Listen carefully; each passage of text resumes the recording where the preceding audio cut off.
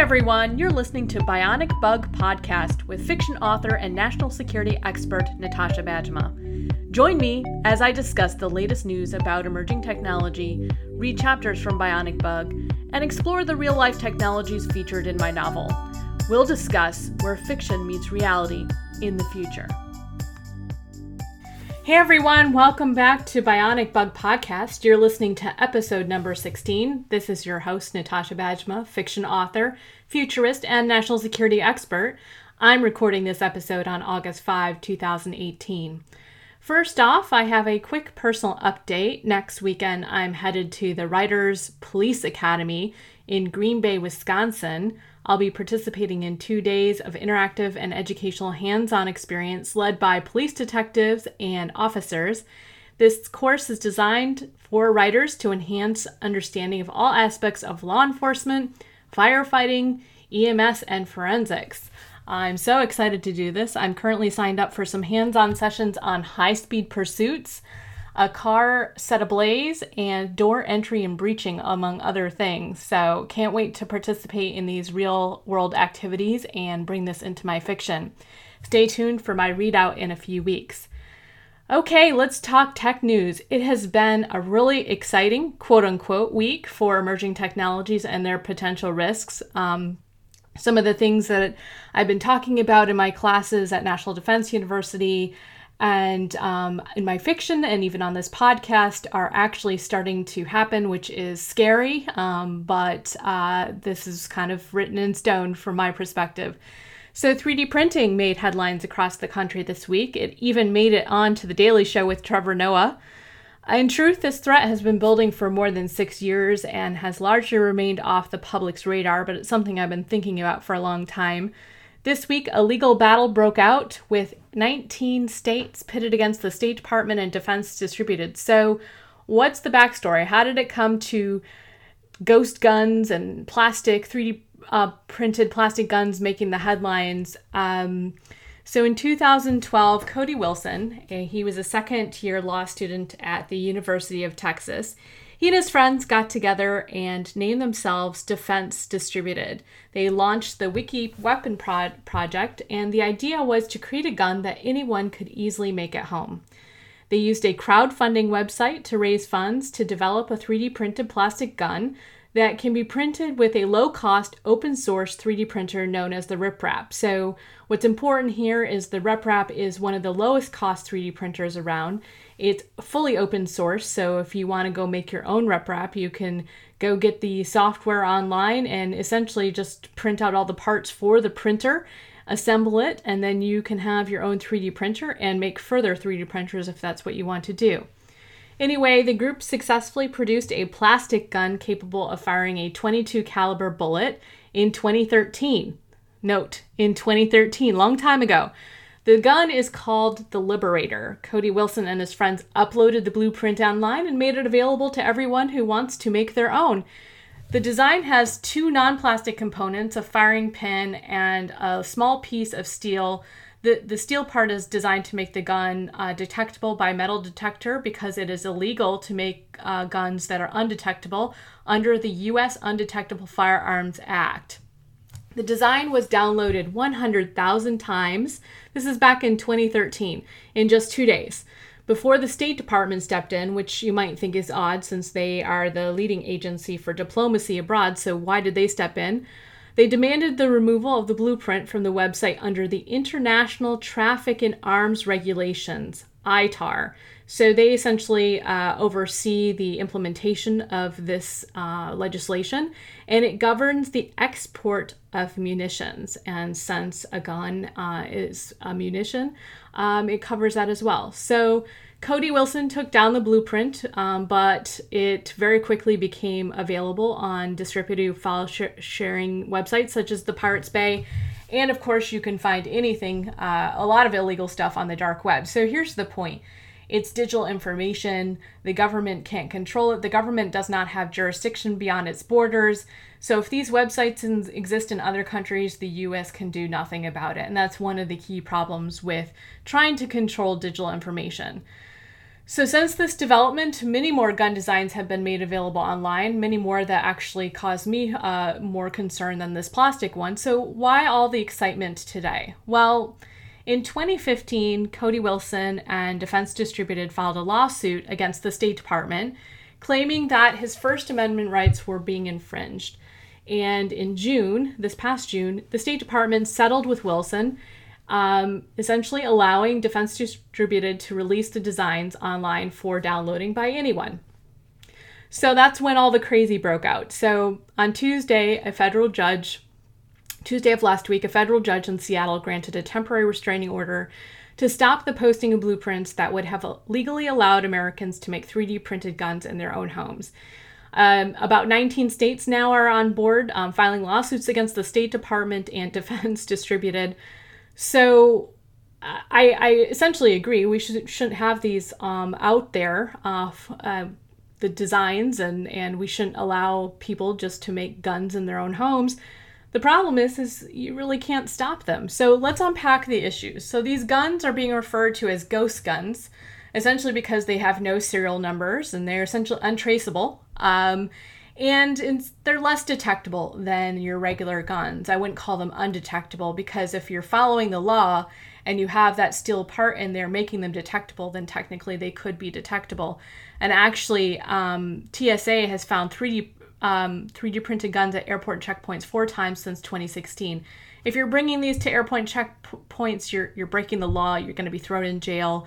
If you're developing guns that don't have that steel part, it's again breaking the law, okay?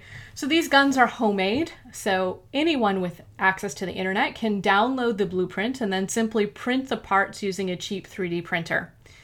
Easy peasy. But I'm not sure why I understand that everybody's freaking out about this quote-unquote new development. This has been around for a while, but we also have a gun accessibility problem in this country, generally speaking. Practically anyone can gain access to weapons in the U.S., even semi-automatic weapons, including criminals, including people with previous mental issues. We're not doing gun control in this country, so I'm not sure why plastic guns are a huge problem. They're not as effective as their metal counterparts, and plastic guns run the risk of exploding after multiple shots, so I don't think I want to shoot a plastic gun. So the real issue of concern here is not 3D printed plastic guns. It's the fact that 3D printing is changing the game. This technology is diffusing power away from governments into the hands of individuals. With 3D printing, citizens can print whatever they want in secret, and the government can't do much about it. Even if the government makes certain things illegal, detection is nearly impossible. And, oh, by the way, if you make certain things illegal, only the good guys are going to follow the law anyway, so you haven't really solved the problem. So this is just indicative of a new type of problem that governments are going to face. And so there's a great article, The 3D Printed Gun Controversy, Everything You Need to Know, from CNET.com. I will include that in the show notes if you're interested in further reading. So if you want something to worry about, I suggest you start worrying about drones. This is something that's real, that's happening, and that is completely different. Again, we have we have guns in this country. 3D printed plastic guns do not change that equation too much, in my mind. However, drones are completely new. And last night, the Venezuelan president survived an apparent drone assassination attempt. He was giving a speech during a military parade, and several drones flew toward him and exploded in the air. The video footage that you can find online, it's kind of amazing, shows the reactions of President Nicolas Maduro and his wife on stage. It also shows dozens of soldiers lined up on the streets below, suddenly scattering and fleeing in terror. The drones are coming. All right, let's get to fiction. Last week, Lara was recovering from smoke inhalation in the hospital, and she learned some interesting things about the case, so let's find out what happens next.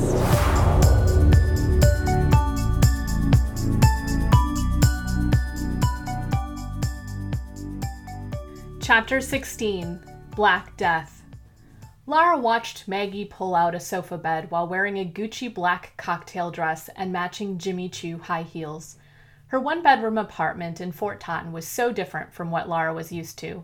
The high ceilings, which exposed the ductwork and electrical wiring above, the tall industrial windows, and the open concept made the apartment feel much larger than the actual square footage. The urban modern feel of Maggie's apartment did not appeal to Lara. With all its harsh corners, hard surfaces, and cold colors, it made her miss her cozy traditional townhouse with creaky wood floors and antique furnishings even more. "Thanks so much for taking me in," Lara said with an uneasy smile. Every bone in her body screamed for her to stop intruding. She wished she could go back to her apartment where she wasn't dependent on someone else. "I don't have a choice. Where would I go?" Even after 5 days in the hospital, investigators hadn't finished examining the crime scene at Lara's townhouse. Sully was gone. Vic had been kicked out of his apartment. She didn't have anyone from her old army unit nearby, and she had no family to speak of. There was Rob, but asking him would be pushing it. He'd already done too much. Although seeing the look on Bimbo Barbie's face might be worth it. "No worries, mate. It was the least I could do," Maggie said, opening her sliding door a crack to let in some fresh air. The chilly night air smelled of a wood-burning fire from a nearby chimney. "You've been through a lot lately, and frankly, I'm not here all that much." "I don't mean to keep you from your event," Lara frowned. Maggie was the keynote speaker at a scientific fundraising event that evening. "Don't worry about me. I can handle myself." Lara looked down and fidgeted with the buttons on her shirt. "I feel awful, like I'm butting in." Maggie threw up her hands and waved off Lara's worries. "Oh, please. Those bloody people can wait. I don't have to give my remarks until an hour after it starts. Plus, it's customary to be at least 30 to 45 minutes late to these things. If I showed up on time, everyone would get all fussy and feel like they had to entertain me or something." Lara laughed. Maggie's expression turned serious. "Anywho, how's your case going? Did they find out how Sully died?" "Sully?" Lara had no idea what had been going on between her two friends, and she hadn't planned on bringing him up. She took a moment to decide what to say. "The medical examiner found signs of the plague during Sully's autopsy." She watched Maggie's reaction closely. "What?" Maggie froze in place, eyes wide, mouth slightly hanging open. "What kind of plague?" "Septicemic plague," Lara said, hoping she pronounced it correctly. "There was a rash on his body and bleeding underneath his nails." Maggie frowned. "I'm not sure how that's possible. The bacteria must enter the bloodstream to cause an infection, but that type of plague usually occurs as a result of untreated bubonic or pneumonic plague." "Bubonic?" Lara stared at her blankly. "Sorry. Most cases of the plague are bubonic and caused by the bite of an infected flea. And as you know, that's no longer possible." "What about pneumonic plague?" Lara asked. "Pneumonic plague is very rare, but you can get it from untreated plague infections or if you inhale infectious droplets from someone who has it. Septicemic plague is difficult to get on its own. You can still get it through insect bites or handling infected animals, but it's very unusual these days." "Do you think the beetle I gave you had anything to do with it?" Lara asked, stroking her bandaged arm. Maggie furrowed her brow. She began pacing about the room, her fists clenched tightly. "That's what I'm worried about. I've been studying the beetle you gave me. I'm just not certain about what I found, and I'm hesitant to jump to conclusions. Testing an insect to find different genes that allow it to carry a particular disease is like looking for a needle in the haystack. The consequences of my findings would be so profound it could change the field of entomology as we know it. I need to be sure before I give you an answer." She took a deep breath and added, "This could be the breakthrough my lab needs to keep its funding." "I understand you need to be sure, but what do you think you found?" Lara asked. Maggie hesitated for a minute. "I believe the beetles you gave me was genetically modified to bite humans and perhaps carry a dangerous pathogen, maybe even the plague. I think the scientists used CRISPR, a powerful gene editing tool, to snip out sections of the beetle's genetic code and replace it with new code, allowing it to bite and carry disease." "What do you mean by snipping out DNA?" "A genome refers to the entire genetic code for any living organism. Each of us has unique genetic code or DNA made up of A's, C's, G's, and T's, like our own personal software. In the same way we can edit computer software code, we can also edit your DNA. We can cut, copy, and paste pieces of the code. Lara's eyes widened. And do you think someone edited the genetic code of the beetle? Maggie nodded. Whoever modified the beetle left behind some crude genetic markers. I can tell the beetle's genome has been tinkered with, but I'm not certain about the exact impact of the changes. Each gene codes for different functions. I don't know enough about the beetle's original code to determine what genes and functions have been altered. For example, I can't confirm for sure if the beetle is actually capable of transmitting disease. If I did, it would be a huge discovery that would shake up my field. Beetles are not known for being vectors of human diseases. My colleagues in Oz are going to send me a data set for Christmas beetle genomes by email soon and establish a baseline. Then I can get some specific answers. Lara rubbed her chin, trying to absorb what she was hearing. What do you mean by crude genetic markers? I mean, a scientist did a messy job of cutting, copying, and pasting, and that might indicate the changes to the beetle you found at Sully's place were experimental rather than the final product, Maggie sighed. I'm going to miss that bloke. I didn't realize you and Sully connected so well, Lara blurted, looking intently at her friend. Maggie shot her a guarded look. What are you getting at, Lara? Lara crossed her arms. I thought Sully left the bar long before you got a chance to hang out. Why didn't you tell me you met with him before he died? I had to learn about it from Sully's journal of all things. Maggie frowned. It's really none of your business. I left the bar shortly after Sully on the big night. We bumped into each other on the street corner. He was pissed drunk. Well, maybe both of us were off our faces. Anyway, the bloke got cheeky, ended up hitting on me, and I went home with him. Lara gaped at her. What? He's hot, Maggie said. And then what? Why did you meet up again? He called me several days later to ask for my help. Why didn't you tell me this before? Lara asked. Maggie crossed her arms. Okay, you're the one who couldn't be bothered to tell me about Sully's death when you came to me with that beetle. I didn't think Sully's call was pertinent. I didn't even know he was dead until a few days ago. What did he want? Lara asked, though a sense of guilt for distrusting Maggie surfaced. He came to me in confidence and didn't want anyone to find out. He thought he had been bitten by something and popped around for me to take a look at it. Maggie looked at her watch and walked toward the closet to get her coat. And? Lara pressed. I didn't recognize the bite marks, but I suggested he get a prescription for antibiotics from his doctor. Now I realize it could have been the beetle that bit him. Do you think that beetle could have given me the plague too? Lara asked as terror shot through her body. Twice now such a beetle had landed on her. And as much as she disliked beetles, she never thought them to be harmful or deadly in any way. No, the beetle you gave me does not carry any human pathogens, but it appears to have the genetic code that would allow it to do so. But the carrying gene was turned off. But the beetle was modified to carry the disease? Lara asked. Maggie nodded. And what if the gene was turned on? Lara asked. If the gene was turned on and the beetle carried the plague, presumably it could infect you with the disease. Lara contemplated everything she learned. Do you think Sully's killer might be planning to do something terrible with the plague? I don't know what to think, Maggie said, wringing her hands. You're the detective. Talk to your coppers about it. Lara wrinkled her forehead. But why else would a scientist go through the trouble of modifying a beetle to bite humans and carry the plague? Like I said, the consequences of my findings, if correct, would be profound for my field. The plague has caused 3 of the greatest pandemics in human history. The disease is so greatly feared, it's called the Black Death. If someone wanted to cause death and widespread panic, the plague would be a bloody good way to go. Why? Lara asked. Well, it's fairly easy to get a hold of Yersinia pestis from a lab, and there are strains of the bacteria that are resistant to antibiotics.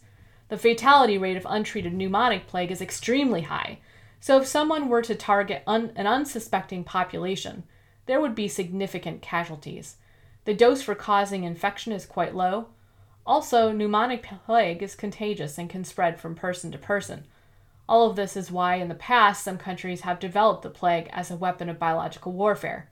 Maggie glanced at her watch and shrugged her shoulders. And on that positive note, go, Lara said, waving her friend out the door. I don't want you to be too late. Oh, I almost forgot. Maggie reached into her purse, pulled out a USB drive, and tossed it to Lara. Lara caught the USB drive and turned it over in her hand. What's this?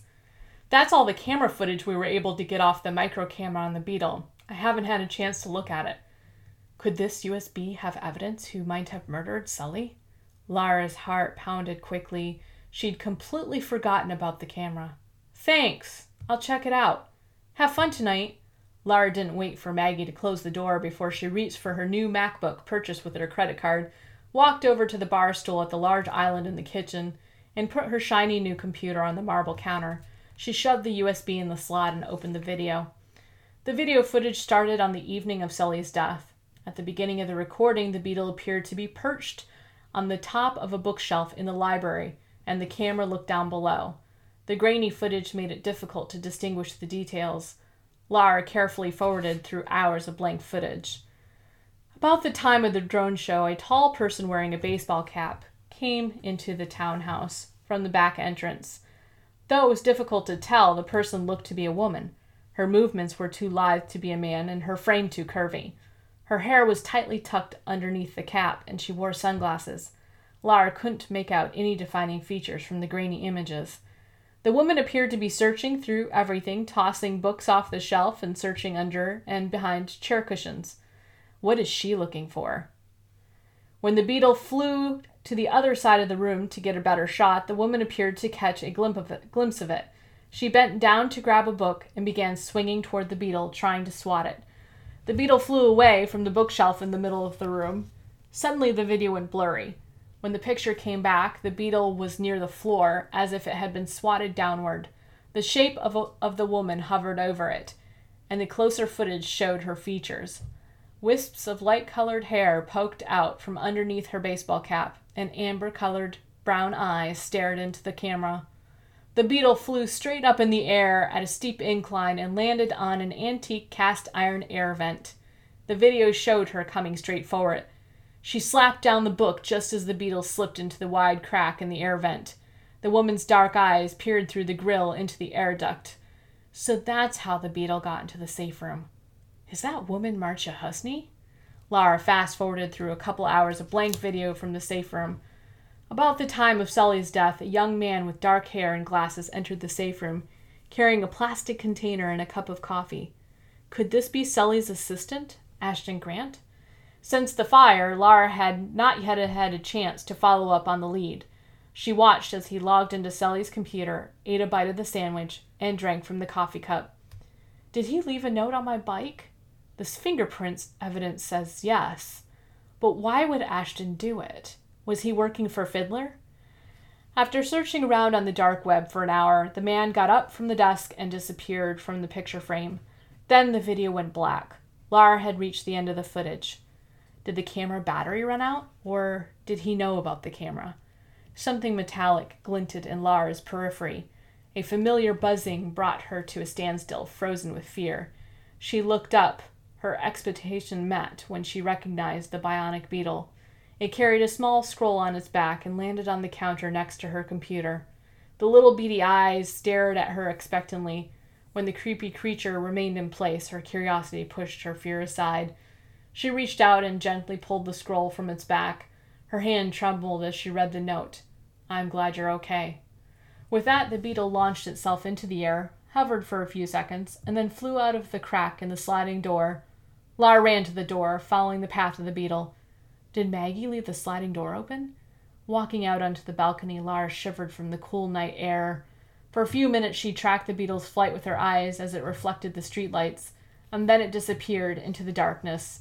The balcony revealed no sign of any intrusion. Down below, she caught a glimpse of a woman climbing into a dark-colored car. Is that Maggie? In the dark of night, it was impossible to tell. Lara looked at her watch. 30 minutes had passed since her friend left for the event. Walking back into the apartment, Lara closed the sliding door behind her and warmed herself with her hands. A framed picture on the bookshelf in the far corner caught her eye. Walking over to it, she picked up the picture. Her hands trembled. It was a recent picture of Maggie posing with a Christmas beetle nestled in the palm of her hand.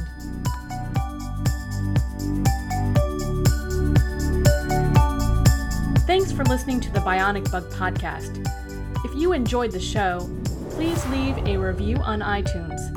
You can also support my time in producing the show with Patreon at www.patreon.com. That's Patreon /Natasha Bajma. See you next week.